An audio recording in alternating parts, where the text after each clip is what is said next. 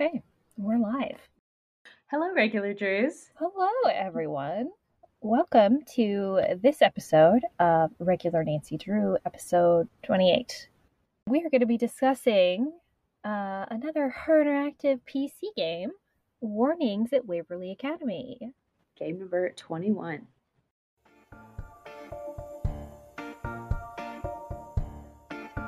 Well, aren't you a regular Nancy Drew?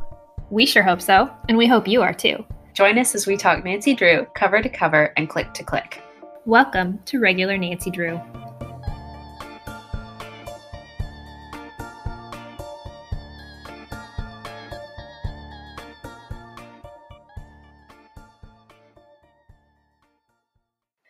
So apparently this one was released on October of 2009, which...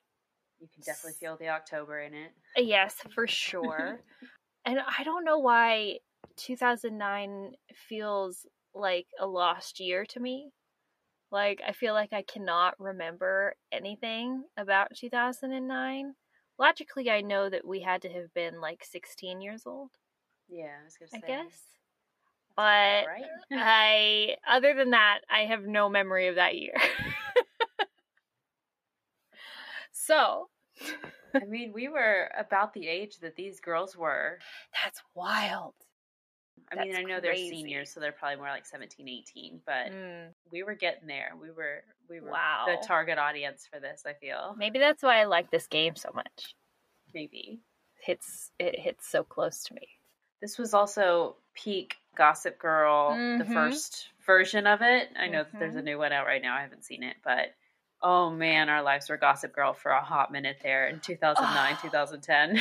Well, so the embarrassing thing about that is that I love Gossip Girl. I absolutely am obsessed with the OG Gossip Girl, but I didn't watch it when it was coming out. No. I only watched it like after the fact as a full adult.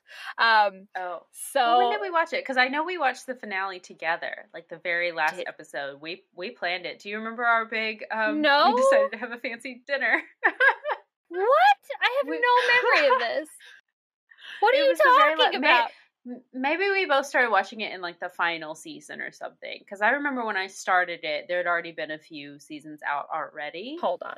But you and I decided because it's like Upper East Side, super classy, fancy, everything. No. We were like, we're going to have a fancy dinner. And so we got hold on. Corey, you had to have done this with someone else because I have it was in your bedroom. Memory of this. No way. Our fancy food that we were going to eat while we watched it was donut holes.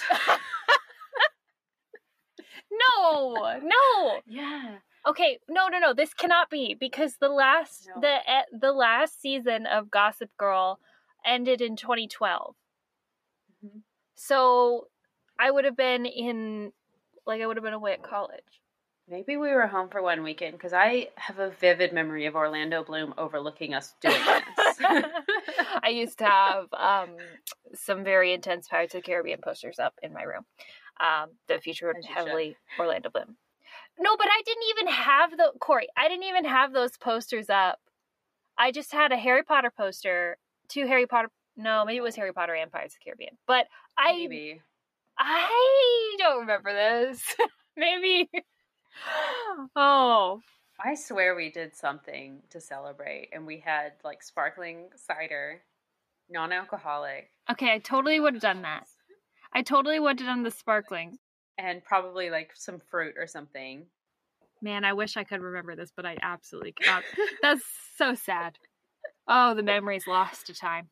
So if you have not seen Gossip Girl... Anyway. Maybe that'd be a good one to watch before playing this game. Yeah. Not that it really has anything to do with the plot or just anything. The vibes. It's just a boarding school, yeah. Well, the Gossip Girl's in a boarding school. No, it's not. You're right. It's a prep school, isn't it? Yeah, it's a prep school. But the premise is that I'm sure literally who doesn't know the premise of Gossip Girl? But if you really don't, if you really, really don't, basically the premise is that there is this like mystery person, question mark, who sends out like these blasts. It was in 2007, so they're through a blog, right? All right. Mm-hmm. of like basically gossip and like things that are really damaging to all the characters in the show. And she's basically like this ever-present presence that terrorizes these very, very wealthy children. Yes. They go to this boarding school in the Upper East Side. So the way that transfers into this game that we're here to talk about today is that it takes place at a boarding school, and there are like these texts that go around that basically release a little bit or air some students' dirty laundry a little bit. And there's this malevolent, mysterious person who is acting as quote unquote Black Cat, who is basically kind of threatening, blackmailing students into, I guess, leaving. That's kind of unclear, and we need to talk about that too. Yeah, I would say that the crime that we go there to solve isn't, or not crime, but like the mystery we go there to solve isn't actually what ends up being the motive. Oh yeah, if that makes sense. Like it flips and you realize what it actually is. But yeah, sorry, I definitely made a note of that as well. But yeah. I'm getting way too ahead of ourselves there, though. So yeah. So why we were talking about Gossip Girl is because of the gossipy, life-ruining vibes that this this game also has. Oh. And the, just the glamorization of high school and how cutthroat and dramatic it all has to be. Yeah. Boyfriend stealing and all that, high school drama. Listen, I'm here for it. I am 100% here for it. I'm not going to lie. Okay, right. So yeah. Should we do first impressions? Words? Oh, okay. Oh, sorry, go ahead. Well, I was just saying, first impressions. I guess we kind of already covered the first impressions. This is Gossip Girl. As Gossip Girl. So yeah, 3 words. First word, Gossip Girl. Oh, yes. Second word, Edgar Allan Poe, which are 2 things you would not think are in conjunction, and yet they are. But the vibes that meetup creates is just absolutely splendid. Yeah. And then I'm going to say winter. I don't know if that's kind of out of left field, but that's such a big part of the game. Mm-hmm. Further you progress, the more snow lands on the ground, which I really appreciate the animation of it, because it's a lot better than previous games in that regard. I thought it was really well done. So it's going to be Gossip Girl, or like Edgar Allan Poe in Gossip Girl in the snow. Wintertime. Yes. I have to make a note because I just had the best idea for a meme that now I'm going to make for when this episode comes out. Oh, okay. I know the game was released in October, but it's during their break, right? So I assume like Thanksgiving break or winter break. Yeah, it's like finals time or midterms. Midterms or finals? Because it seems like after this break they're gonna have the big exams and stuff due. So maybe it's like Thanksgiving time, so that when they come back, it'll be the very end, and that'll be finals and all. Well, I think so. I think they talked about midterms. I'm pretty sure what they're studying for is midterms, and so they are in upstate New York. So that might help narrow down the time too. But I don't know if they're on the semester system or the quarter system, but I think they talked about semesters. Being a private school like that, it could be a completely different school year than what we're used to. Yeah. Right. But I kind of wonder if it is not like the end of the year, but the beginning of the year midterms, like February, March. Well, it's set in October, so I was thinking more before. It came out in October. Right. Is it set in October? Because they don't talk about Halloween or anything like that. I just kind of assumed that it was like October, November time, because then the break would be coming up. I don't know. The school year we're used to, it's like you get a short break for Thanksgiving, and then you have finals after Thanksgiving, and then you have your winter break, so that when you come back, it's like a fresh new semester. So that kind of limited the time frame that I was thinking of in my mind, but I don't see why February, March couldn't be realistic as well. Yeah. Who knows? I should say that. Yeah. Who knows? It doesn't really matter. It doesn't really matter. Doesn't at all, actually. But yeah. Should we just dive right in? Yeah, let's get into the summary here. All right. So we kind of talked about this a little bit already, but kind of the opening premise, as Nancy explains it to us at her center of operations, is that she is going to be going undercover at a boarding school for teen girls, so it is a girls' school, the headmistress has asked her to investigate a series of threatening notes that always precede some kind of accident. And the latest accident was so serious that the parents of the girl involved are threatening to sue the school if the perpetrator isn't found quickly. So Nancy is going to go undercover as Becca Sawyer to unmask this lever of threatening notes. Okay, so we start off, we see this little cut scene of the boarding school. There's like a storm a couple weeks ago before Nancy actually arrives. We see a girl who we end up learning that her name is Danielle. Danielle receives a note that says "Time's Up," and on the note is like a black paw print and like red scratch marks across the paper. And then she goes into a closet to get a snack out of the snack shop, and someone locks her in there. And we learn that she is claustrophobic, and so this really obviously upsets her. She starts frantically trying to yell, to call out to get somebody to come get her out, and banging on the door. And we learn that it was like the next morning before anybody actually finds her. So when she is finally let out of the closet, she's so shaken up by this that she actually ends up having to go home. Yeah.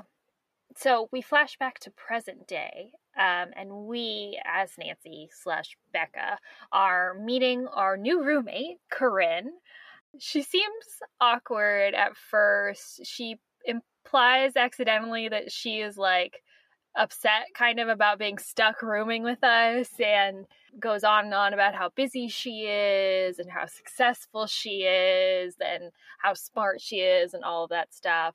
And she tells us about Danielle and that situation and everything that happened with her with the closet. She also tells us about the black cat notes, and that the first note is a warning, but the second note always precedes something bad happening. And last week, another girl, Megan Vargas, who also lived on this floor, got a second note and then ate something at dinner that she was allergic to and had such a bad reaction that she also had to go home. So everyone is starting to get pretty freaked out about this, everybody on this floor who is subject to these notes. Corinne is confused about why Nancy doesn't have a laptop with her, and tells us that we need to go to the library to read the student guide and the demerit policy on the school's website. Which is kind of important because basically this sets up kind of the framework for us as a student at the school and kind of the rules we have to follow in order for us to successfully stay in the game.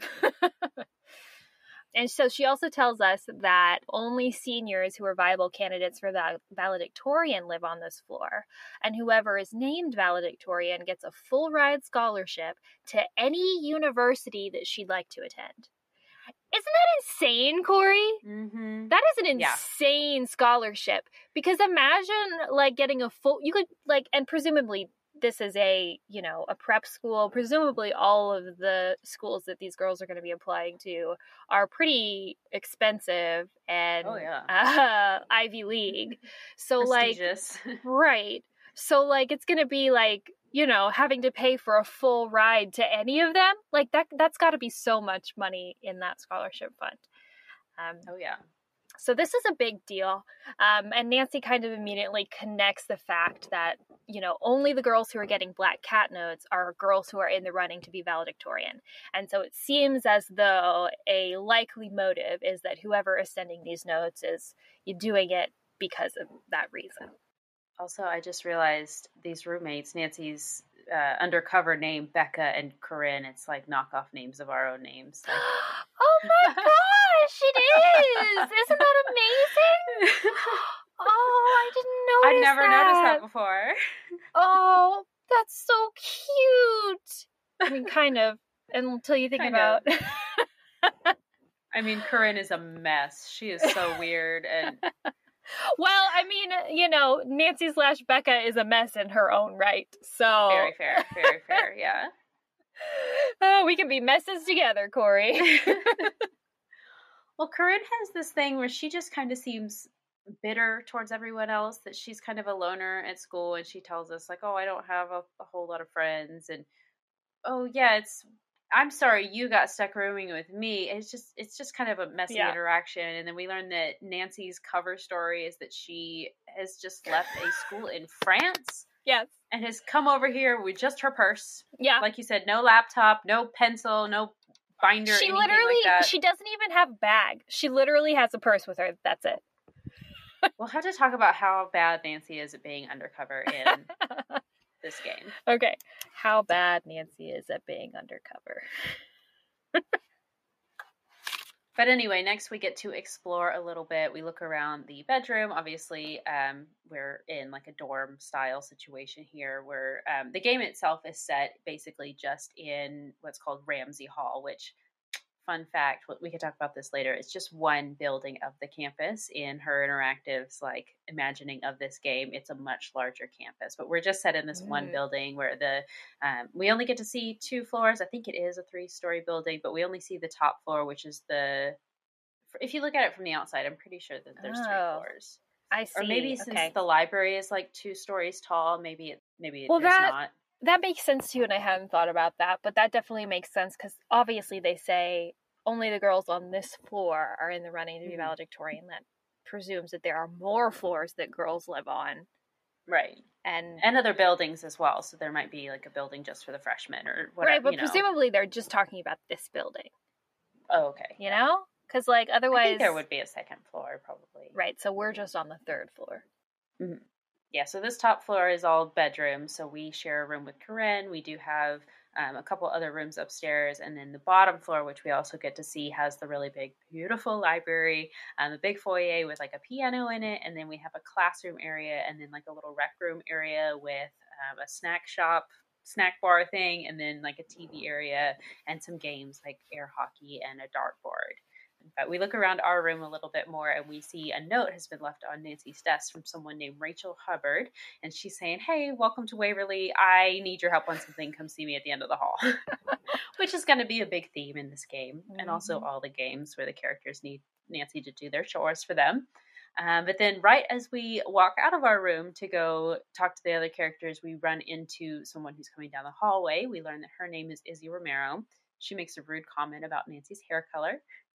But she tells us that she is the student body president, and she takes Nancy's cell phone so that she can set us up on the quote-unquote local network. I have no idea what this means. Which I think is just like adding us to the text chain so that we can get all of the gossip. And then after she does this, yes, we do, throughout the game, we will get text messages and they'll be from random. It doesn't even say who the sender is. It'll just be random, like, OMG, did you hear this? And then the gossip comes through like every hour, basically. So we get a lot of gossip. So directly next door to our room and Corinne's room is Mel Corballis's room. And Mel is she literally calls her the resident goth. I would not describe her in such a way because there's not that much about her that appears goth to me, except for her decor choices, This we'll have to talk about as well. I have some Ned complaints. Ned complaints? Yes. Interesting. We'll Interesting. Sorry. Right. He says that, doesn't he? Yeah. I wanted to talk about that too.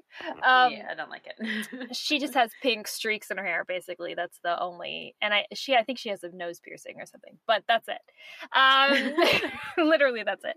And she is also constantly playing the cello. So, like, anytime during the day that you're on that floor, you're gonna hear Mel playing the cello, practicing the cello in her room, which is kind of nice. Yeah, it is nice. Nice cello music. She's pretty good. We learned that her roommate was Megan Vargas, which is the girl that had the allergic reaction and had to go home. And Mel will give us her phone number so that we can call her and ask her about it. We also asked Mel about our roommate, Corinne, and she says that Corinne is really smart, but she doesn't have very many friends. And she says about Corinne that, we actually get along pretty well because she self-identifies herself as being a social outcast. So that is Mel Corvallis. So down the hall is Rachel's room. This is the girl who asked us to help her with a project. And if we go in there, she tells us that she is desperate for help with this web design project. And she wants us to take pictures and upload them to the school website. Nancy, of course, obliges because what else is Nancy going to do but say yes to this kind of thing? And so that gets added to our to-do list. We can also call Megan Vargas, who We can call The Megan allergic Vargas reaction girl. the allergic reaction girl. That's a terrible way to say that, but yes, the allergic reaction girl. She actually doesn't tell us that much, and I used to think that this conversation was more impactful than it was to me this time around, and I don't really remember why. But basically, she just tells us that she thinks that Izzy Romero is the black cat because she is the sneakiest, most spiteful person that she knows. Wow. So hot goss from Megan Vargas about that. If we go downstairs into the rec room, we will meet Leela Yadev, who is juggling a soccer ball. She is basically our, goth, or I almost said our resident goth, our resident jock girl. She also has a wrapped wrist, which we learn kind of from subtext from some other people that they think she's faking this injury, which is interesting. She tries really hard to get us to play air hockey with her. But we tell her we can't because we're too busy with Rachel's project, and she says, ooh, sorry about that. She tells us she thinks that Rachel is schizoid. She'll say something one day and then deny it the next day. And so Leela thinks that she could be the black cat just because she acts sketchy. And she also tells us apparently Rachel flunked a test last week that knocked her out of the running for valedictorian. So she thinks that this could potentially be her motive because she's upset about this or trying to get back into the runnings for valedictorian somehow. Cutthroat stuff. She also tells us, and this is just kind of for future reference, she tells us that she has a boyfriend that goes to Oxborough, which is the boys' school down the road. And so it's fine, go away. We don't need to play air hockey. I'm going to call my boyfriend anyway. You just help me pass the time. So thanks. Next, we're able to go explore the library a little bit. We see that Izzy is camped out at one of the desks in there, so we talk to her again, and we get all of her gossip. Of course, she's student body president. She knows everyone and everything that there is to know about this school, so she gives us her opinions on everyone. And she actually tells us that she thinks that Mel is the black cat, just entirely based on her aesthetic of being a goth. Oh my God. Obviously, that makes you want to sabotage things and hurt your classmates, whatever.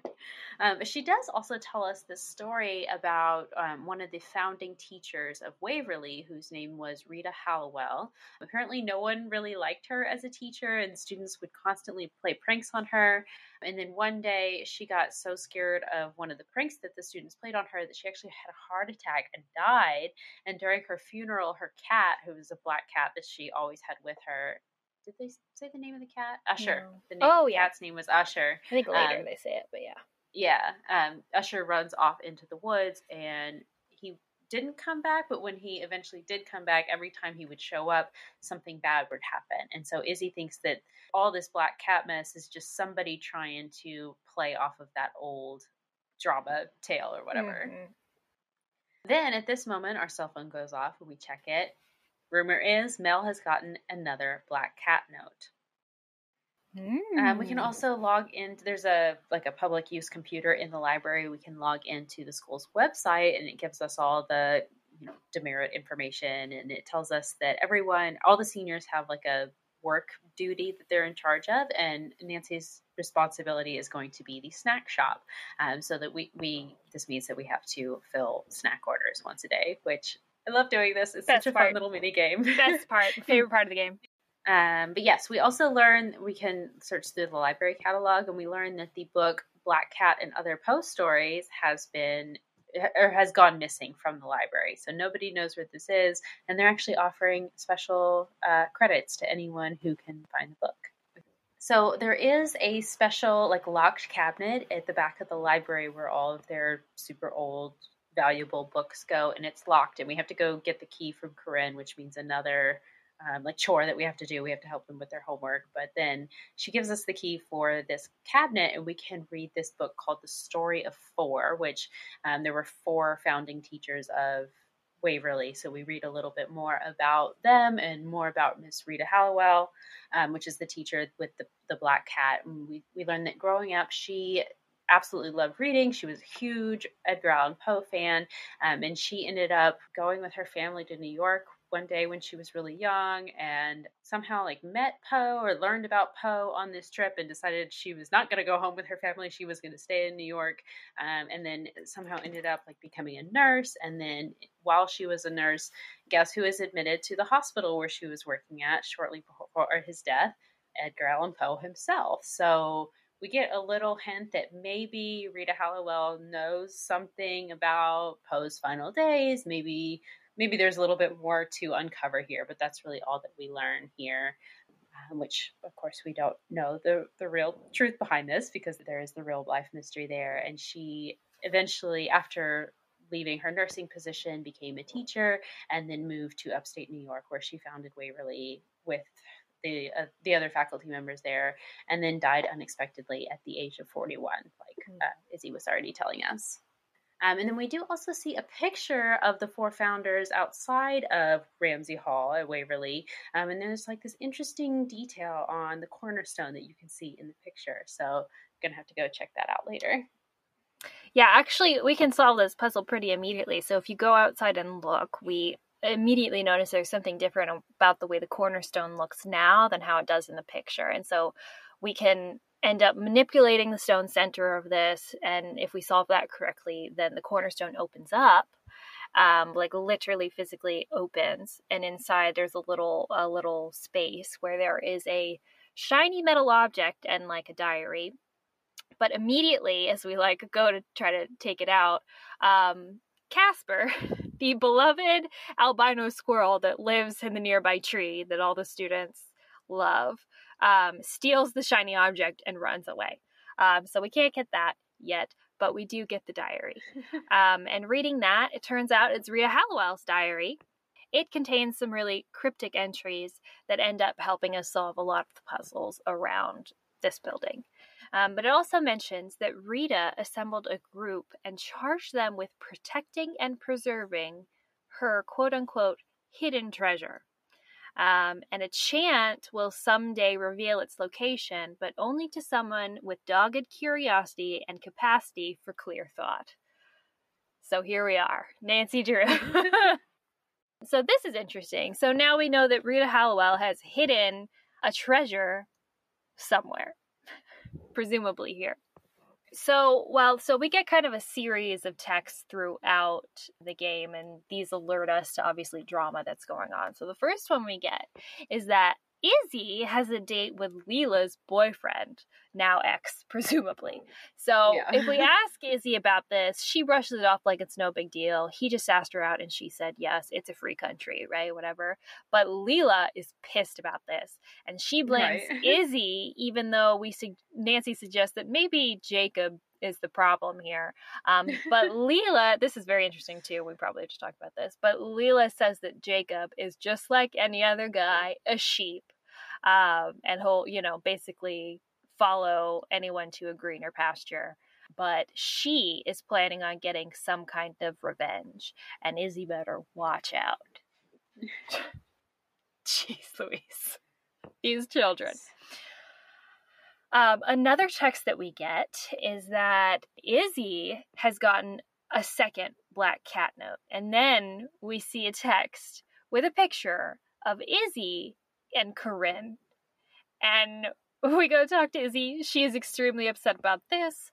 She says this is obviously photoshopped. I would never hang out with Corinne. I don't know what the hell this is. And Corinne, of course, says, no, that's totally real. Me and my BFF Izzy, just hanging out. Yeah. So funny. And then we get a text that Mel has been busted for plagiarizing a paper. And if we go talk to Mel about this, she vehemently denies this. She says that her teacher checked her paper using an online tool, and it came up as matching a paper available on the internet. Mel thinks that this is the result of her second black cat note that she got earlier, and she asked us for help in proving that she was framed. And after some investigating, we learned that the paper Mel supposedly plagiarized was uploaded to Paper Trail after Mel turned her paper in by someone named Jacob Price. Interesting. Where have we seen a Jacob before? Is it maybe perhaps an Oxborough boy? ? laboratory? Possibly. Mm-hmm. So we'll have to talk to someone about that later. But before long, it is curfew because we do have strict rules in this dormitory where we live. There is also a resident advisor named Paige who will give you demerits if you are out of bed too late. And it did take me a while to remember how to actually go to bed because I thought just being in the room and clicking on the bed after curfew would make you go to sleep. So I did end up getting some demerits for being up too late. Because you have to set the alarm on your cell phone, and that's how Nancy goes to bed. But I had forgotten that since my last playthrough. But we do go to sleep. But then in the middle of the night, we are awoken by some tapping on our window. And we go look, and there is Casper sitting outside of our window. And what's in his mouth but that little gold thing that he stole from us earlier today? It's taunting us. I know. So Nancy obviously climbs out the window onto the tree branch. And then Casper, the squirrel, he starts jumping up the tree branches, and Nancy follows him up to the very top of the tree where she finds his little hidey hole in the tree and manages to find his little gold thing that he's stolen from us. We start to climb back down the tree to go back inside, but then we hear some strange noises from down below. We actually hear some chanting sounds. So we look down, and at the base of the tree, like standing in a circle, is like, what is it, like 12 girls? No, it's like 6 or 8 or something. It's not that many. Oh, okay. There's a number of, we can assume students, all in black robes. We can't see their faces or who they are. And then there is one robe that's like a different color. So we assume that that's like the leader of this group. And they're just chanting. And then they finish their chant and they go back inside, they leave, and then Nancy just climbs back from the tree and goes back to bed. But then the next morning we can go outside and look around the tree and we find a little hair bow sitting at the base of the tree. So we go and ask around to see if anybody knows whose hair bow this belongs to. And what do you know? This matches one of the ones that Mel wears in her hair. Mm-hmm. Mm-hmm. So that morning there was also a black cat note waiting for us that's been slipped under the door, and it says, "Go back to France." Right. Which is like not the most creative note, but all right.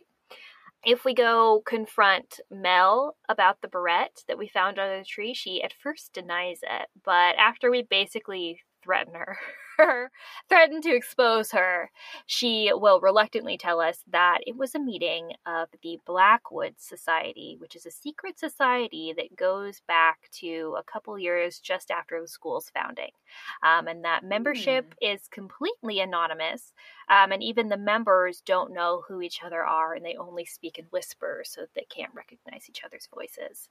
And that once a month there's just a text that, they're going to have a meeting, and they go out to that oak tree and they chant, and that's it. Crazy. How exciting. Yeah. So at this point, we will get an anonymous text that the missing Poe book from the library special collections is in Izzy's room, and that if we want to go get it, because I think we have spoken to a few people asking about it before, that if we still want it, we should go in and get it. So we go break into Izzy and Leela's room with an ID card that we found in a book, and we find a cloak similar to the one that the Secret Society member was wearing amongst Izzy's things. We do also find the Poe book in there. So when we confront Izzy about being a member, she tells us, "Oh, fine, shut up about it. Yes, I am." And we ask what the chant is that they were saying. And she says that it is, 3 is fine, but 5 is more. Even 19 defeats 4. Should just 7 become lore, at least 2 will find the door. She says it's just nonsense, that it doesn't mean anything, but it is obviously going to mean something to us later.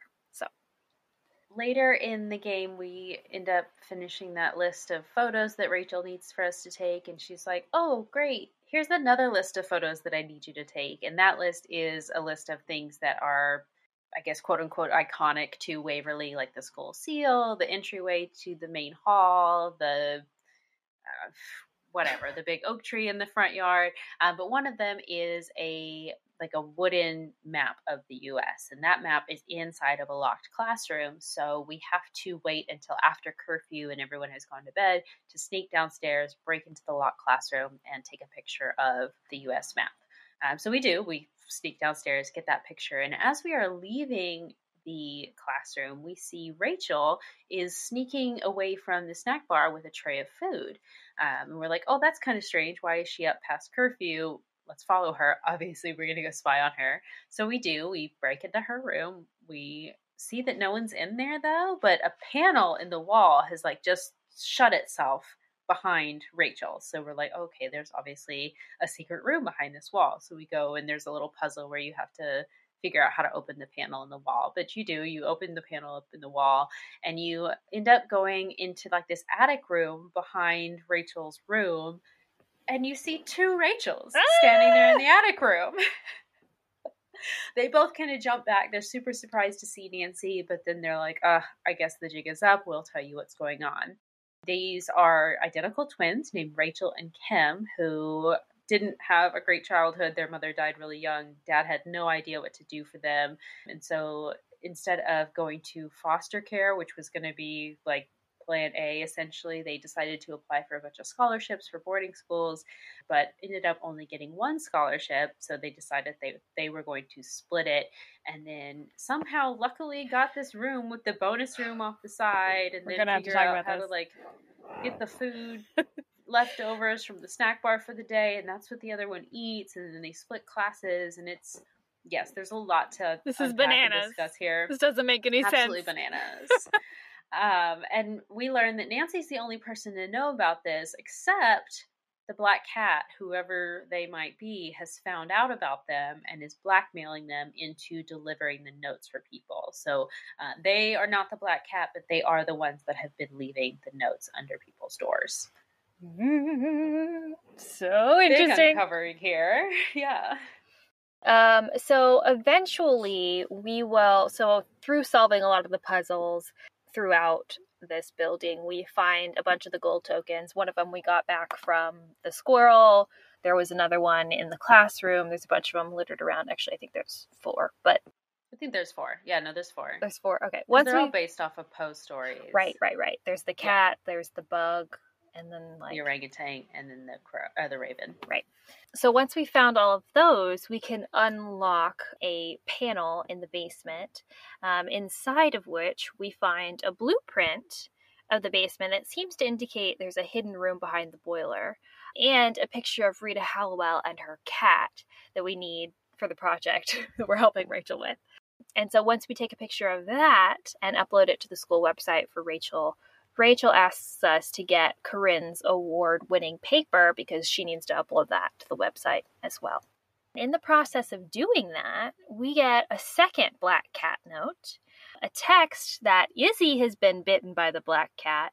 And if we go talk to her, she's freaking out because her term paper was somehow deleted from her computer. And she's going to have to start completely from scratch and will never be done in time. And so she is basically out of the running for valedictorian because there's no way that she'll be able to get it done in time by the due date. And so once we are able to get the essay from Corinne, which we have to do a couple things for her first, we read that and we see that she is an expert on Poe and Miss Hallowell. She writes that Poe died with a key to his trunk in his pocket, and a literary rival claimed he was Poe's literary executor and demanded access to that key and the trunk. But once he somehow got this permission, once he opened the trunk, there was nothing inside of it, nothing of value. So the question kind of is, when Poe died, was there something valuable left in the trunk, or did someone preemptively remove something from that trunk to keep it from Poe's literary rival? Because the thought was that he had an unfinished work that the rival was going to try to destroy so it could never be published, and then didn't want his family to find out. But the world never knew. So obviously we want to go talk to Corinne about this. So when we go talk to her, the room's empty. She's not there. So this is an opportunity for us to snoop at her desk. And when we do, finally, because she's always there. Yes. But so when we do, we find some blueprints on her desk and a sticky note that says cellar, and also a note with Izzy's computer password on it. That's suspicious. So it seems like Corinne may have some explaining to do. So there's a sticky note on her desk that said cellar. So we're going to head down to the cellar to try to find her because she might be there. And once we're down in the cellar, we hear a noise that sounds like it's coming from behind the furnace. So we remember there is a secret room from the blueprints behind the furnace. So we solve a puzzle to open that, where we have to crawl through the furnace to get to the secret room. Why not? I'm sorry, what? We have to talk about that too, because that's literally insane.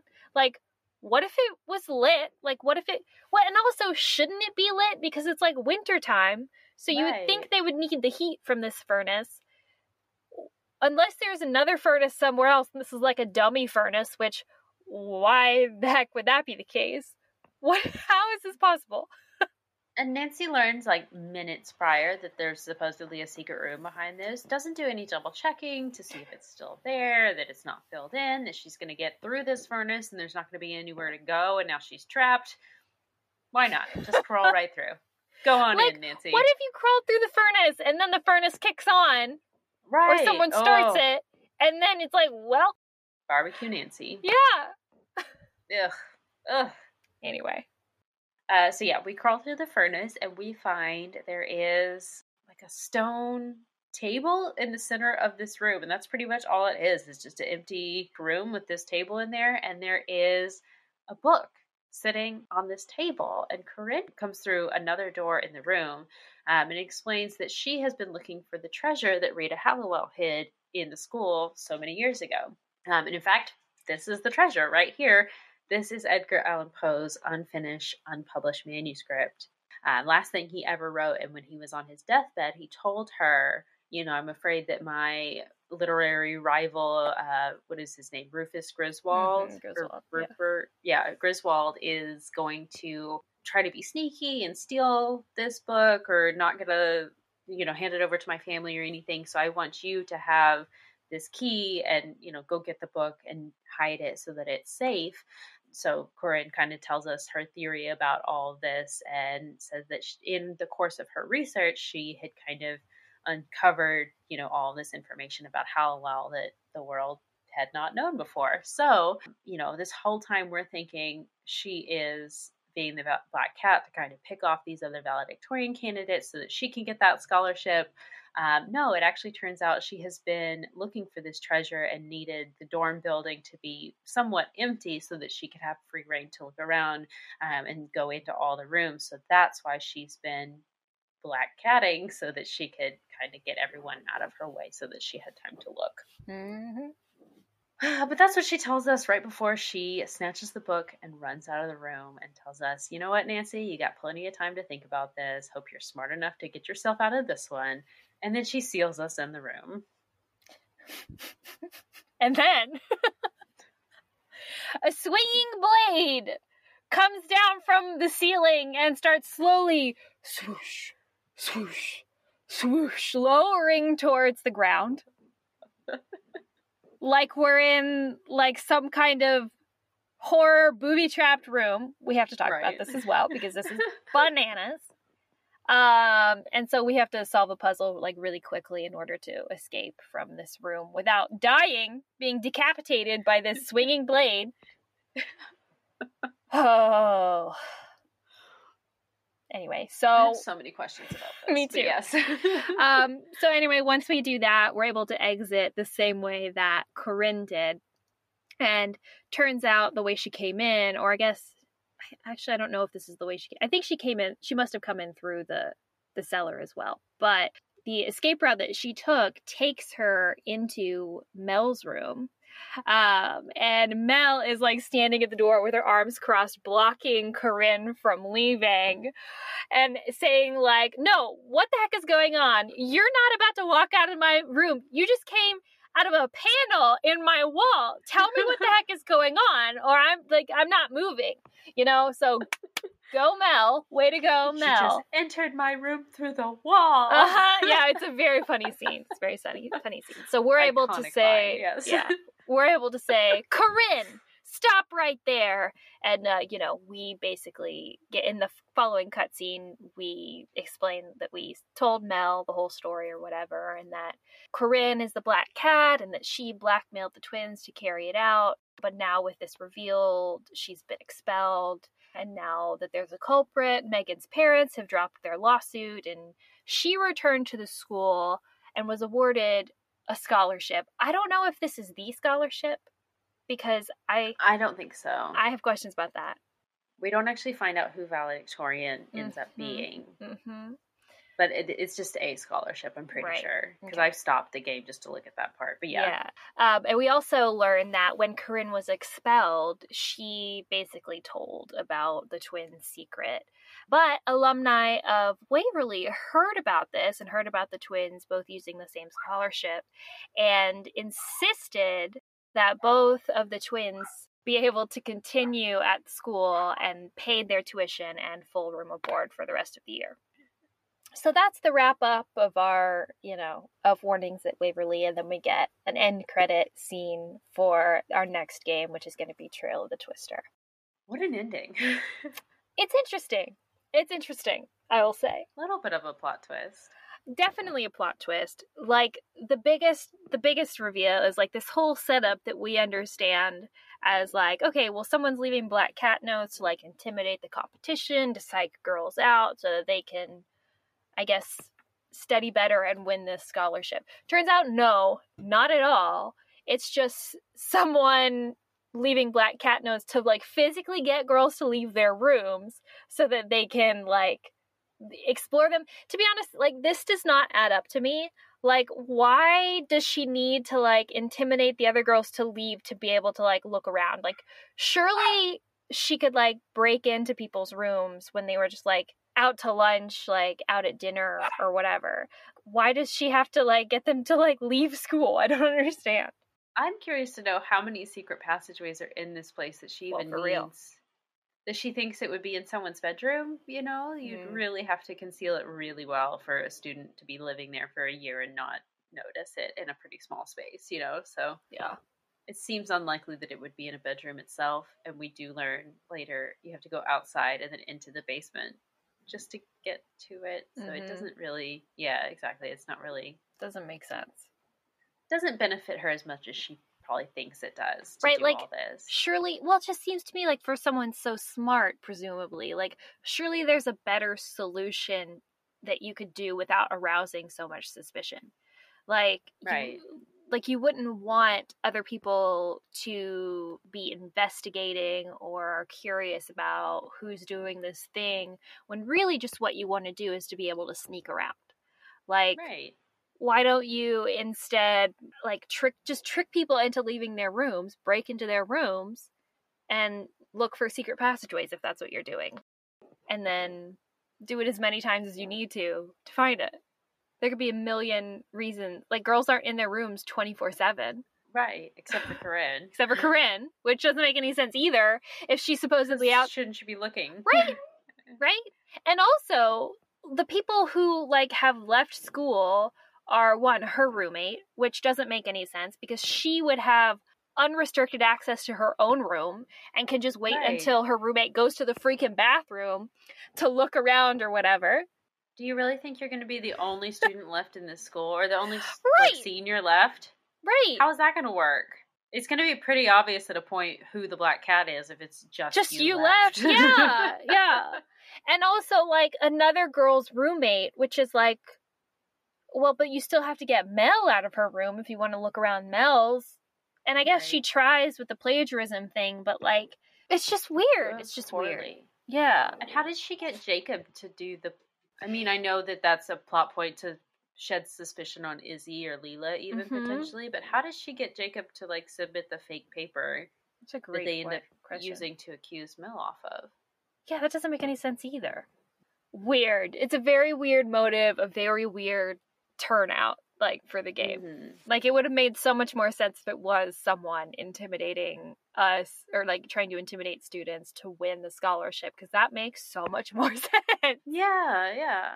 Except, I mean, if she really has to focus this hard on her studies in order to make valedictorian, she's spending a lot of time on things that are not her studies. Mm-hmm. Sabotaging, staying up late at night just to blackmail the twins. Like, you would be better off using your time just to study, Well, or work on your projects.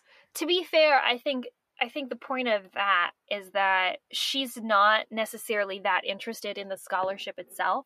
She's more interested in this unpublished manuscript of Edgar Allan Poe, because if she can find that unpublished manuscript, then she's set for life. Right? Like, not only can just, I don't know if she would get any kind of, like, rights or whatever for finding it. Probably not. But if she somehow did. She'd be famous. Definitely. She would be famous.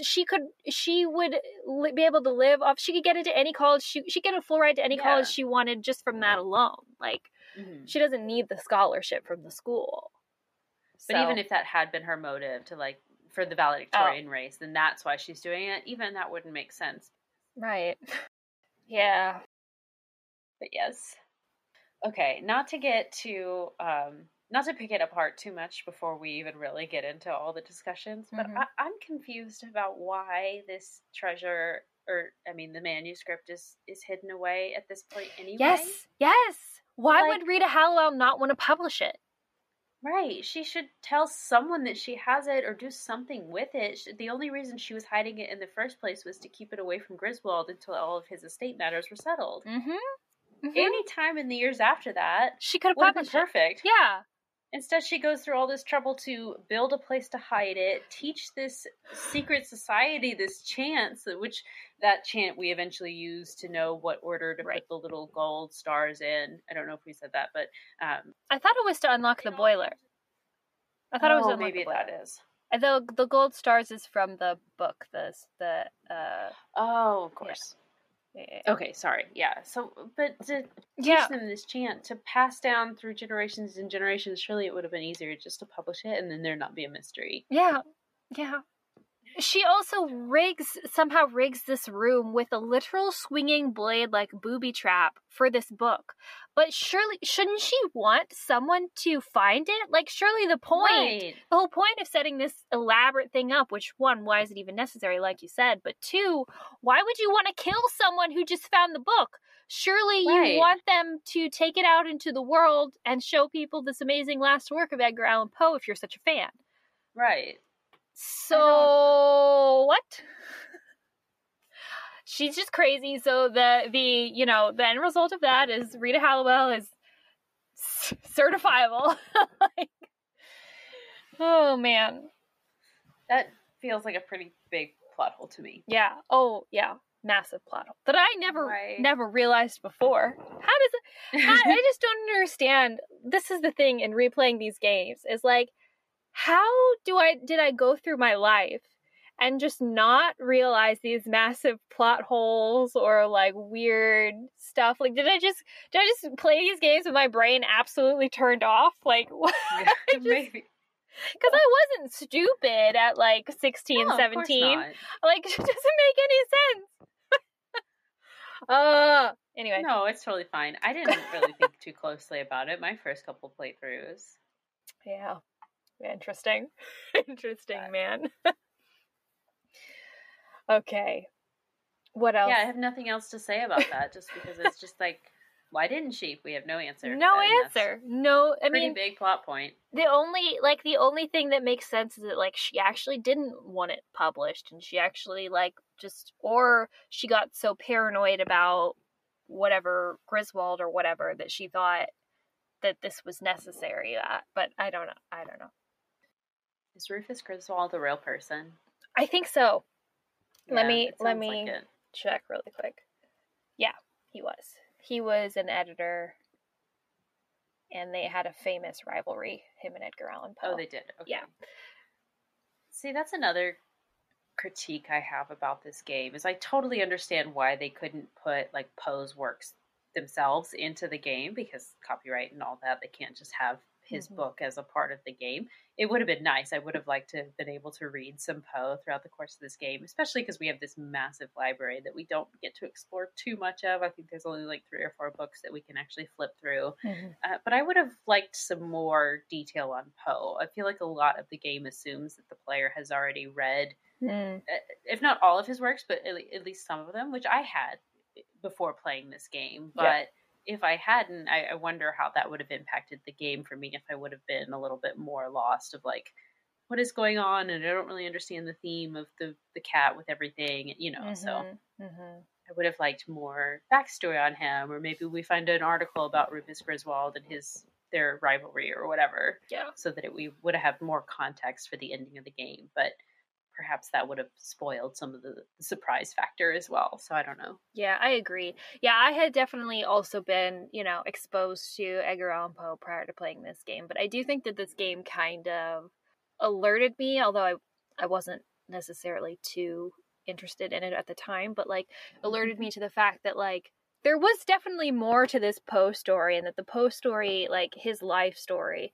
in and of itself, was actually pretty mysterious, which I thought was super cool. Like, the idea that like we don't really know like how or why Edgar Allan Poe died to like this day. Like there are a lot of like theories or whatever, but like his death is pretty mysterious, and he died pretty young, and the thought that like he could have had a lot of more work in him, or possessed, right? So like it's definitely just interesting, but yeah, it would have been nice to be able to explore that more thoroughly in the game. But okay, let's see what else. Do we want to talk about how the heck this Rachel thing works? Yes, let's talk about Rachel. So she and her sister, Rachel and Kim, are supposedly splitting classes. So some of them go to one class, some of them go to the other, so that one person's taking physics, one person is taking, trig or whatever. But like, if that's the case, shouldn't their workload be 50% less? So why does she act like she's so freaking busy? Shouldn't she only have to study for and complete projects for half of the classes that everybody else usually is? That makes sense to me. What the heck? Her reasoning is for Nancy doing all this work is that she doesn't have time. And, Nancy, you don't have classwork yet because it's break and you're not going to have your first assignment until after the break. She should be swimming in time. Yeah, she should. She should be doing twice as good as any of the other students because she has twice as much time on her hands to do all this. The reason why, so we didn't mention this, but the reason why she supposedly failed a test was because her sister was sick one day, and so she had to go to her classes, to fill in for her, and so she had to take a test that she wasn't prepared for. That's it. But typically, she should not be busy. Yeah. Or struggling. And yet she is like frantic and like, begging for us to help her. It doesn't make any sense. I understand their reasoning of why they initially accepted the scholarship, because they only could get one and they both wanted this good education. But you're shooting yourself in the foot if you're only taking half of the classes that you're supposed to be taking. Exactly. What was the plan? Let's say that Rachel had one valedictorian. Are they going to be? They're both going to be Rachel through college. Yeah, and they're going to split a college degree. What Absolutely about not. When they need to when they need to get a job out in life or whatever? Are they just going to Are they going to both go to this job as twins, or is one of them just going to take the job? Like, what is that going to be like? I don't get it. They didn't really think it through, and like we said, luckily they had the bonus room off of Rachel's room where she could sleep. So I don't know when they said that their mom died, but like this is what doesn't make sense to me. Is like they have presumably gone to this school for more than just their senior year. So they would have had to have been doing this for potentially up to 4 years at this point. They didn't have that room the whole time because this floor is only for seniors, for valedictorian candidates. So how did they work that in previous years? How did they hide that there was 2 of them in previous years when she probably had to have a roommate? Like they probably had to have a roommate. That makes zero sense. But also, like, so the whole setup of it at the school makes zero sense. The future forward thinking of it makes zero sense. But also what makes zero sense is the fact that this is effective at the very beginning, because, like, regardless of, like, yeah, I can see how, you know, you could get a scholarship and you could sneakily, you know, potentially sneak your sister into the school or whatever. But if they're being raised by their father, who they say, or now they're in the care of their father, who they say is clueless, and they were potentially going to go into foster care, that means that somebody was involved at that point to where, like, foster care was raised as a possibility, which means there was probably a social worker or something involved. How did they lose track of, like, a child? Like, if the scholarship was just for one girl, like, how did nobody have eyes on both of these children and be like, where are they going? Like, or going to see the school or taking them to the school, or, like, you know, like, what? Right. What? Are we supposed to believe that they just told Dad, hey, we both got a scholarship, but we only have one letter, so bye, see you later? And Dad's just like, okay, sure. Right. Is he that incompetent that he can't just send his children to public school and then they both get the same education? Well, and, like, it seems to be like that they are, you know, somewhat self-sufficient or, like, independent enough to be able to seek out scholarships on their own and achieve this on their own, make their future plans on their own. So, like, presumably, like, they're at an age, I would assume, like, 14, 15, maybe, at an age to where they don't need their dad to, like, make their lunch and, like, you know, drive them to school and stuff. Like, yeah, they need someone to be able to financially provide for them. Right. But what the way they say it is, they say that their dad was clueless on how to raise teen girls. What does that mean? What does that he doesn't remember to feed them or give them a bed to sleep in? Right. Like, what is that? Is he beating them? Yeah. I mean, they didn't say he was abusive. They said he was clueless. They don't say he was a bad father even. They just call him clueless. And But if social workers are involved, that means either abuse or neglect. That means abuse or neglect. If he's clueless, we have to assume it's the neglect option. Right. That is being a bad father then. That is being harmful to them if you're not remembering, hey, they need access to food and water and a shower and a bed. Like, that's well, and I mean, maybe they just didn't want to say that to Nancy or whatever, which is fair. But, like, I just don't understand how, like, if that was the case, if it was the case where things had progressed to a level where people had noticed that neglect was going on, the neglect was reported, and a social worker had to become involved, then how it was possible for the two of them to be able to sneak off using this one scholarship. And if that wasn't the case, I don't see how they needed the scholarship. You know what I mean?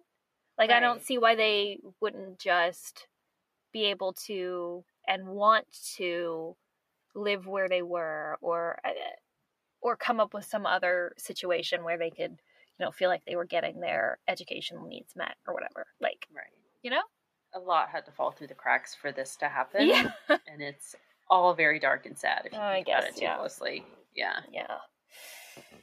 And what are they going to do in the future when they need a job? Are they going to have one income and just live together forever? And one of them will be the closet sister while the other one's at work? Oh my God. Harry Potter style. The wife upstairs, locked in the attic. Oh my gosh. Imagine they try to, you know, trick a man into thinking there's only one of them. Like, oh my God. Okay, sorry. The potential future implications is hilarious to me.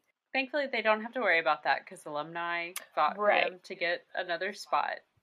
But also, okay, so also that doesn't make sense to me now, because so now if both of them have to attend this school, then now both of them have to take all of these classes, which means that what are they going to do? Because, like, if your sister is the one who has taken, like, physics to AP physics or whatever it is that you're having to take now as a valedictorian candidate, and suddenly now you have to take AP physics too, you're like, what the heck am I doing in this class?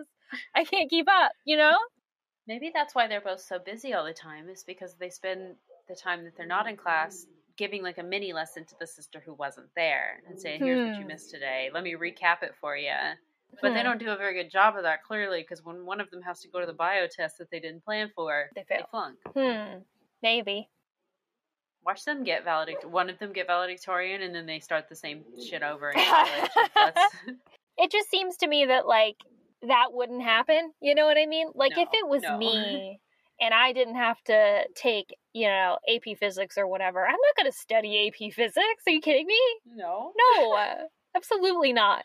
Wouldn't they, like, have to void all of their grades from the past year, though? If they found out, like, oh, that wasn't really you taking the bio test. Right. Then ethically, we have to make you retake bio, right? Yeah. It doesn't make any sense. Make it make sense, Corey. Make it make sense. Okay. Let's see what else. Do you want to talk about Mel? Sure. Our quote-unquote resident goth girl. Our resident goth. So I do like her room. She's got some, like, black drapes with fun, like, fairy lights hanging all around the room. And there's bats hanging around. She's got a beautiful, like, pinky purple stained glass window, which I want to say is it from another game? Did they, like, reuse that? I can't remember if that was, like, a Blackmore window that Could they it have put been in her room. not Moulin Rouge. Danger by Design? Like It could have been. From the Treasure? It's probably, it's probably one of those. Yeah, that would make sense. So she's got this beautiful stained glass. She's also got, like, a sampler, a stitch sampler that kind of matches everything in her room, and that's how we learn about her legacy stuff, because that's was hanging on the wall of every Waverly woman in her family or whatever. Yeah.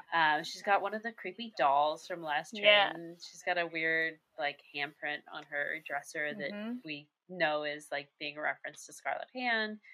I think her room's very cute. It doesn't look scary like the rest of the students try to portray her as. No. Like, I think it's nice. She also, like, there is, like, nothing about her that looks quote unquote goth to me. Like, she has a nose ring. I think it's a nose ring. A nose ring. Or a stud. A stud and pink streaks in her hair. That's it. She's not wearing crazy makeup or anything. She's a little pale, but, like, I think she has some eyeshadow on, but she just has personality. Like, she just is more of an individual than the rest of the girls. Right. They all wear the same kind of, like, maroon colored plaid skirt and then a variation on the uniform, like a sweatshirt or a button down top or whatever, but she has, like, her black blazer that goes with it. I think it looks really nice. Yeah. And Ned seems to imply that goths are somewhat dangerous. Ned says specifically, wow, a goth can attend a boarding school, and then calls her an obvious suspect for the black cat because she likes Poe. Right. And because she's a goth, and therefore is dangerous and suspicious and questionable. Why? I don't know. Ned's an ass. I don't get it. I also don't understand because, like, so this game was put out in 2009. I can understand maybe if this was, like, you know, 1999, people having those thoughts or whatever. But, like, 2009? Like, 2009.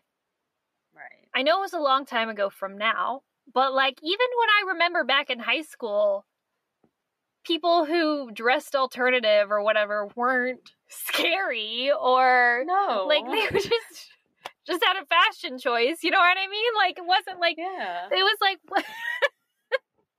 Oh my gosh, this terrifying girl that wears pigtails and plays the cello. She's so horrifying. Like, I understand, like, the satanic panic of the 90s and, you know, people associating, like, that kind of culture with Satanism and, like, you know, evil murdering things. And, like, so I get that, like, culturally. But, like, at 2009, I feel like we have strongly moved past that. I would have hoped so. But no. A resident goth who... defies all odds by going to school.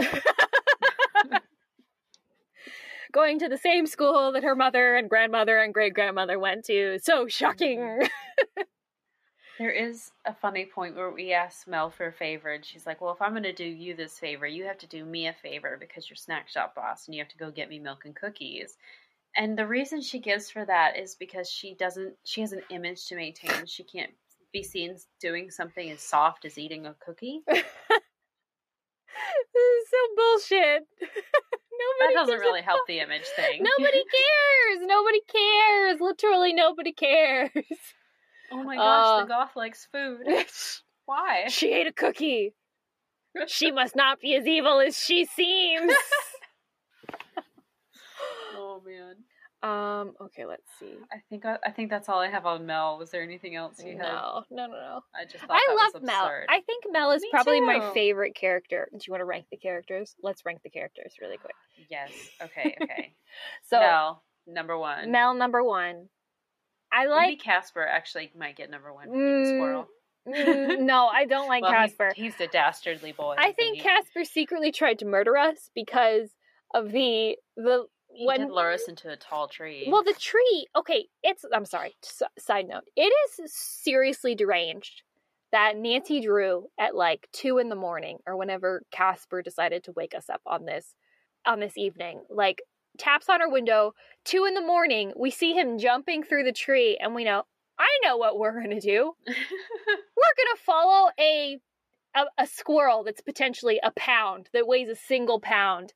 And we're going to know that how the squirrel jumps through this tree are the safe branches for us. 18-year-old girl.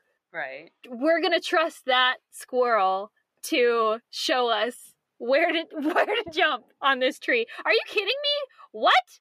No! Right.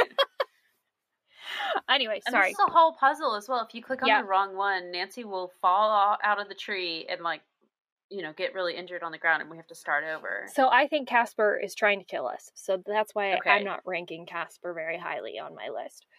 But that's okay. Maybe I just rank animals too highly to start with anyway. But yes, Mel's up there. Is it weird that I like Corinne? Like, no. Okay. Because I think it probably goes Mel, and then I think maybe Izzy and Corinne are tied for second place. Okay. For me, because I think Izzy is hilarious. Oh yeah. And I really just appreciate her general vibe of like, I don't give a fuck about you, or anything that you do, She gives off HBIC energy. Oh, totally. Yeah, totally. And then Corinne, I appreciate like the deviousness of Corinne's plan, even though it doesn't make any sense. I like a sneaky girl. Mm-hmm. I don't know what to tell you.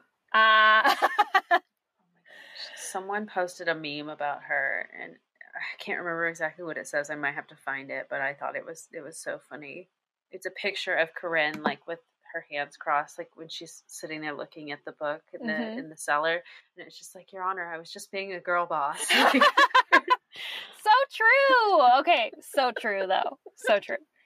So Mel, and then Corinne / Izzy, and then who else is just Leela?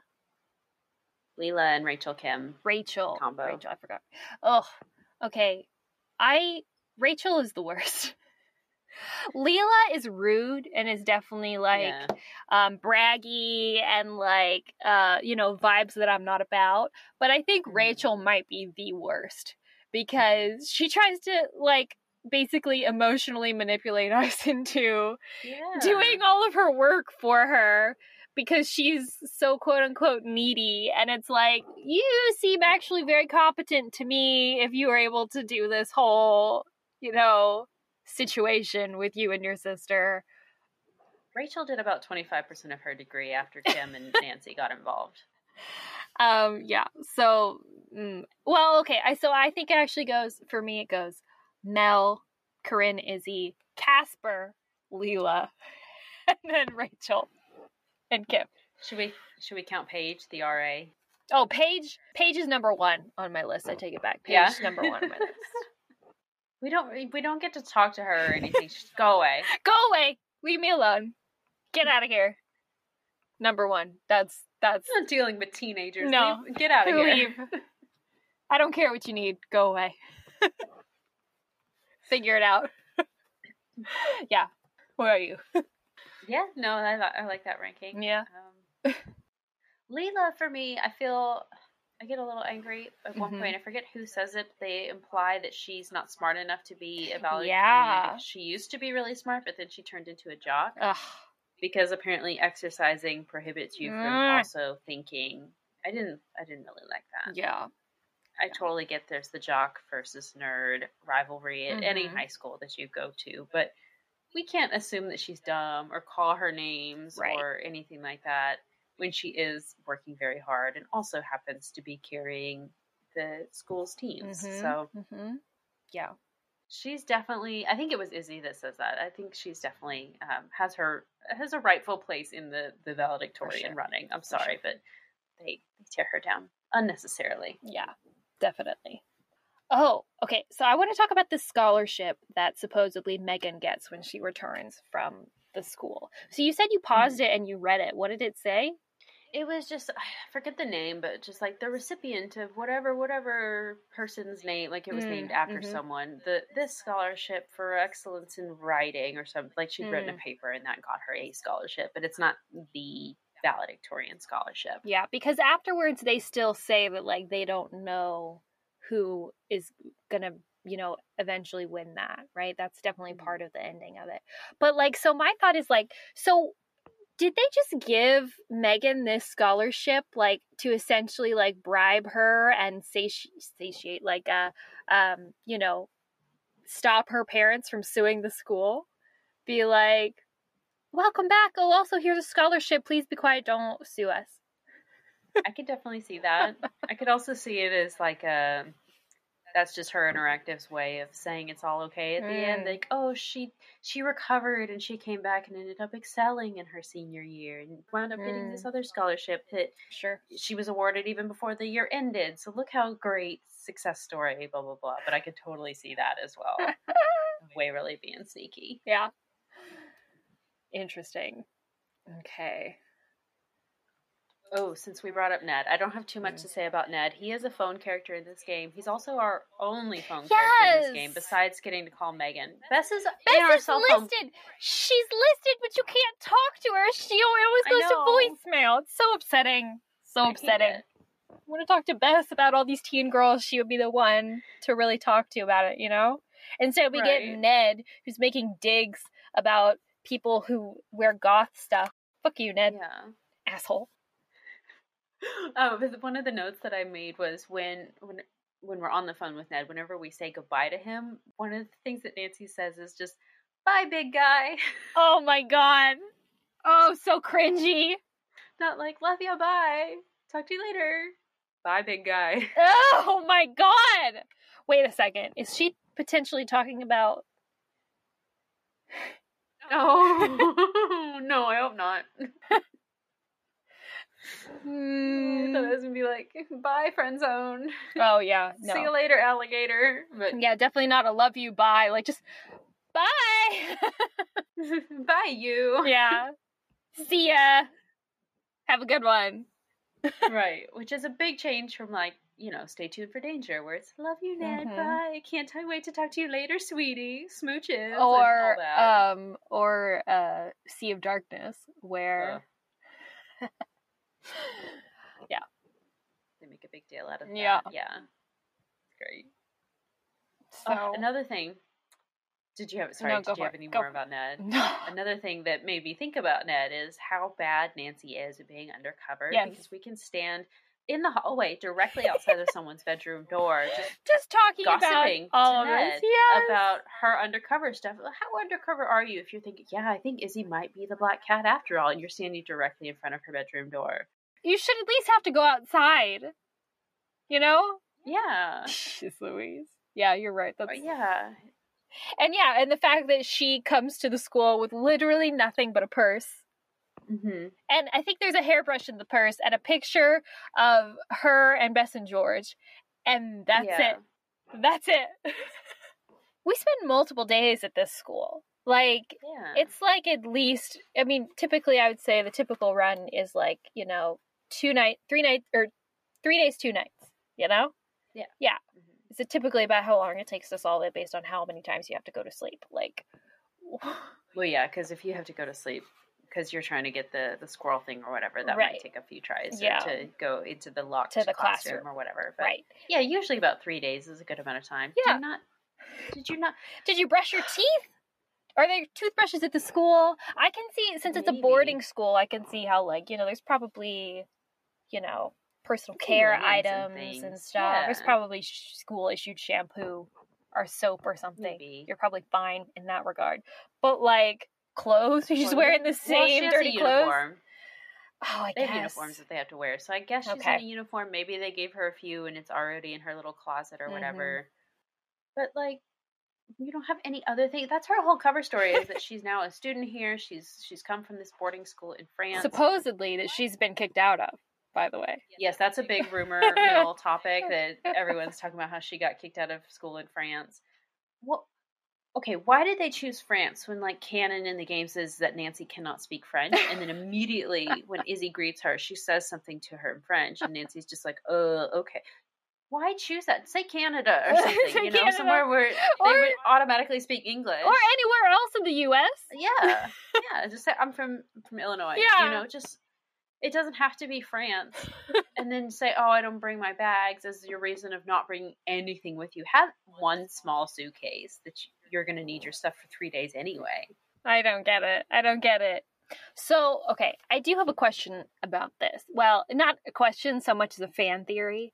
Is that we never, at the very beginning, when we get, like, the premise for why Nancy is going into the school, it never tells us the headmaster or headmistress, specifically headmistress, is not named. They don't give a name to this headmistress, but she calls Nancy to come pose as a student. I just find this a little odd. Like, this is a weird way to try to solve, like, drama or problems that are happening inside of a school. Like, there are several reasons why you might want to hire a private detective or to, you know, investigate some weird happenstance or going on or whatever. Girls leaving scary notes for each other doesn't really rank for me. Like, it just seems like... Well, the allergic reaction was a pretty serious certainly, offense, I think. Certainly it was, but, like, that doesn't go, like, too far away from, like, some of the normal, like, accidents and happenstance that happen at, like, a boarding school to me. Like, you know, I'm sure girls get ill all the time, and, you know, whether or not it was, like, purposeful, like, someone, you know, did it or whatever, like, that's obviously serious and bad or whatever. It just doesn't seem to be like school officials are going to go out of their way to, like, hire a private investigator to investigate this. Like, it seems like probably what they're going to do is conduct their own investigation and, you know, mete out some kind of punishment through, like, school administrators or whatever. But so my thought is that Nancy probably has to know this headmistress, and this headmistress has to be like, how am I going to solve this problem? I know, I'm going to call Nancy because I think probably the headmistress is Aunt Eloise. I like that theory. I hadn't even considered this. Oh my goodness. Well, just like Aunt Eloise is supposed to be, you know, supposedly a teacher, supposedly like, or there is several references to where she is involved in schooling, all of that stuff. It's kind of a different flavor and a lot of different stuff. But I just feel like this could totally be a case where this is Aunt Eloise's school, or maybe her alma mater or something, or, you know, she's an alumni of this school, or she used to teach here or something, and the current headmistress called her, and Aunt Eloise reached out to Nancy about it. Like, that would be so good. That would have been amazing, wouldn't it? So cool. Yeah. And we could have had her as like a phone contact and more Aunt Eloise time. That would have been so good. Okay, because you said that reminded me of another point that I wanted to talk about. Have you seen hers website for Waverly Academy? No. Way back in 2009, it's no longer online. You can find it on the Wayback Machine, but way back in 2009, they made a website for Waverly. And I don't know if we said this at the beginning, but this one is based on Mystery Stories number 158, Curse of the Black Cat. And actually, it's I love it because the cover of the book actually looks like Nancy is standing outside in front of the hall in the game. It looks very similar to the game itself. I actually have it. I haven't read it. So I'm wondering if in the game or in the book it gave us a little bit more detail about who the headmaster was or the headmistress was. Maybe it is something like that. But it reminded me, because you said alumni, on the the website that Her Interactive made back in 2009, there was a list of alumni, and there's actually a number of people that we are familiar with who are alumni. Oh wait, yes. Because there are some references to it in the game, I think, and I forgot to write it down, but there was like a reference to a Penvillain being an alumni. Or she was one of the first class, like the very first class at Waverly was Eleanor Penvillain, which is a reference to Curse of Blackmore Manor. Yeah, but who else? Yeah. Cool. So Professor Hotchkiss is an alumni. Of course. So maybe Hotchkiss recommended us, Yeah. There's a couple people from the Dossier games, which I've only played each one once, so I don't remember a ton. But there's a few other Dossier references because the Dossiers came out around the same time as this game as well. But also Heather McKay and Dr. Quigley Kim also were Waverly alumni. So there's a few ways that they could have worked that in a little bit better of like some alumni, be it Aunt Eloise or Hotchkiss or whoever, recommends us, or maybe they are the headmistress or they know the headmistress. That would have been a really fun plot point. Yeah. And would have made it a little bit more realistic, understandable, feasible for Nancy to go and investigate this girls' school. Yeah. Yeah. Totally. I also on that website I love how much thought the Her Interactive team put into this game at the time, because they have a whole map of the entire campus on there that you can see the other buildings besides just Ramsey Hall. Interesting. So I just love that they built the world out a little bit further and made the actual website. Yeah. That's very cool. Very, very cool. Okay. Anything else? Oh, I'll just give another little compliment here. We'll end on a high note. Yeah. Because you said the 3 days that it takes place over the 3 days. I really okay. No, I actually have a couple more things. Go for it. Take as much time as you want.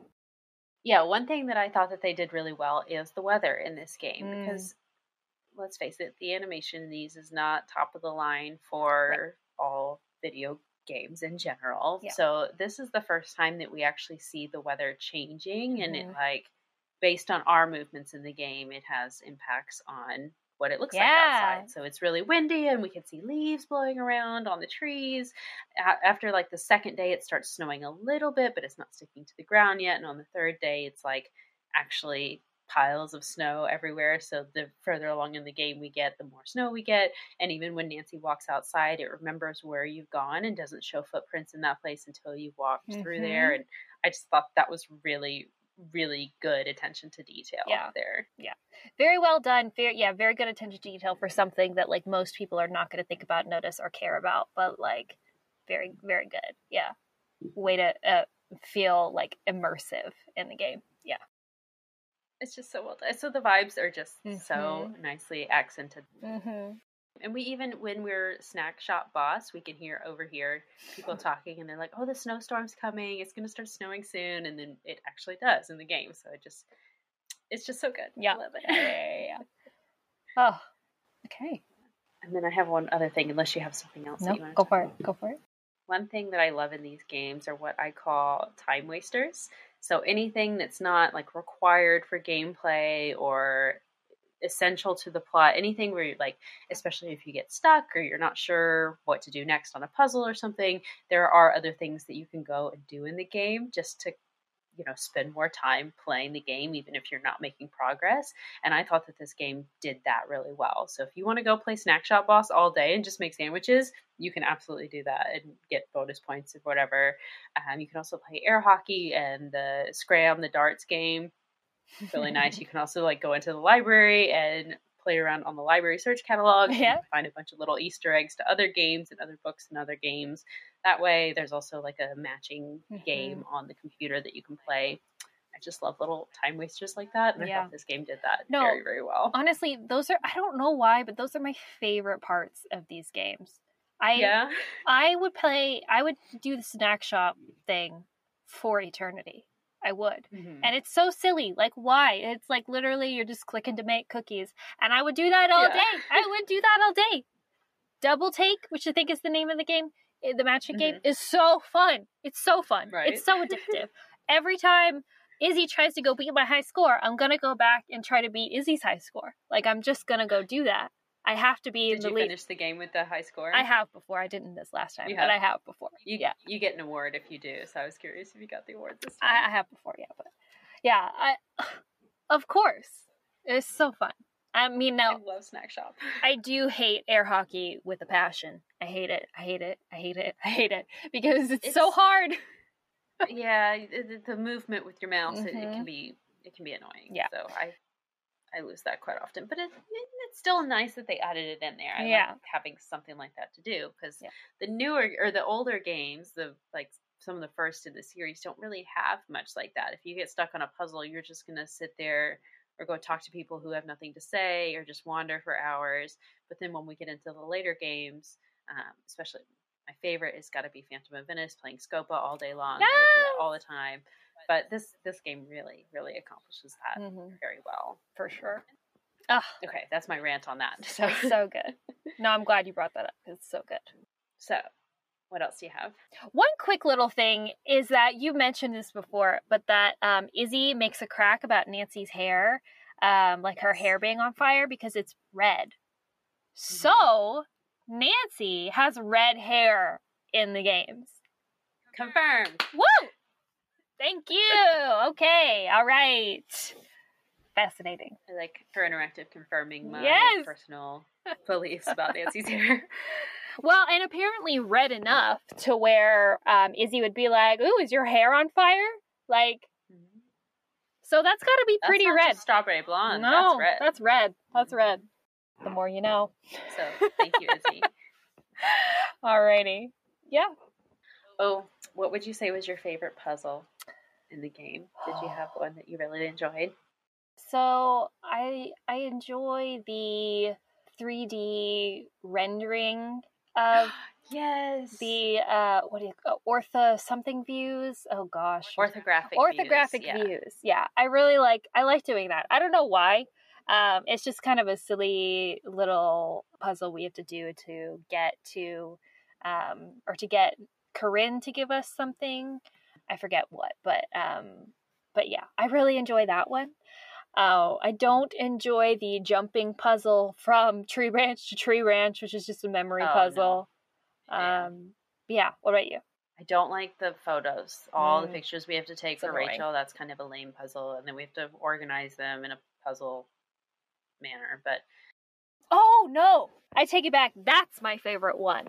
The logic puzzle on the website. Oh, to like switch around. I love you have to it. say like where each girl's from, what their major is. Which why do they have majors? They're in high school. That's not how diplomas work. I don't know. Whatever. Well, maybe like what they want to major in college.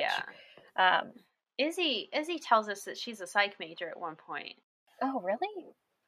Interesting. So, Team Izzy, because yes, I like that she's a psych major. So another point for her. But so I love that one because I love logic puzzles. I love logic puzzles, all logic puzzles. So I love to do that. You know, like the girl who lives in Rhode Island is not directly next to the girl who majors in biology or whatever. So good. Do you want to give it a score, Corey? Oh, no, it's difficult. Yeah. Feel it from your heart. Say 3.5. 3.5. 3.5. Valid. Because that's about what we scored Crystal Skull, wasn't it? And I feel like this is pretty on par with Crystal Skull for me. So yeah. How about you? I would give it a 4. 4? I would give it a 4 because it's just absolutely my game. Like all of the topics in it. I mean, aside from, I give it a 4 because it can't be a 5 because of all the plot holes and the plot that doesn't make any sense and the reasoning that don't make any sense. But I give it a 4 because it takes place at boarding school. And I am all about boarding school drama. It has Edgar, it's like, you know, features around Edgar Allan Poe, something that I also really love and enjoy. And the puzzles I feel like the puzzles are good, but they're not too challenging. And all the mini games you talked about, all the time wasters are good. Like, it's just a really, really enjoyable game for me and something that like really hits me at my core. You know what I mean? Yeah. Yeah. If I were a Nancy Drew game, I would probably be Warnings at Waverly Academy. Yeah. No, that's good. Yeah. I know you really like this one. I do. The drama can be a lot if you're an adult playing it. And it's like, oh, I've heard so much of this gossip already. And it's like, it's like, girls, are we really getting upset at people stealing each other's boyfriends? Like, I want to be like the adult now that comes in and be like, rise above. Like, you do you. Like, don't focus on other people.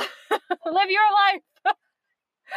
But I gotta read the book now to know I more about this universe, know. see more about like Oxborough and the other buildings on campus, and what are the other classes doing while all this Black Cat stuff is going down. And yeah. Yeah. Good one. Have you seen the cover? I haven't. Show me. You grab it. I mean, does that not look like Ramsey Hall? It's hard for me to see. Oh, sorry. Oh, yeah. Oh, totally. Mm-hmm. Yeah. And then there, in the map that her gives us, there's a pond behind the hall. So we get the pond there as well. How cute is that? What does it say on And there? I think it's the same plot, I'm pretty sure. Yeah, who's behind the pranks? George goes with her, Okay. and they actually go undercover as teaching interns. Oh, not as students. makes so much more sense. So much more sense. They're lured to a scary cemetery in the middle of a blizzard. Okay, that would have been a nice addition to this as well. And very I don't know why there'd be a cemetery on a boarding school campus, but whatever. Well, so our next one. You want to talk about our next one? Yes, we are going to go backwards in time a little bit here and play another really great one from this era. Game number 19. The Haunting of Castle Malloy. Yes. This is a game that I used to despise. I'm going to throw it out there. I used to hate this game. As I have gotten older, I have loved it so much more. So I'm very interested to see that flip, you know what I mean? Because I feel like most of these games, it was like I loved them when I played them, and then now that I've replayed them, it's kind of like, you know? But so I'm very interested to explore why I like this game so much more than I do now than I did when I first played it. So, yeah. Cool. We will see you then, regular Drews. Yeah, we'll see you then.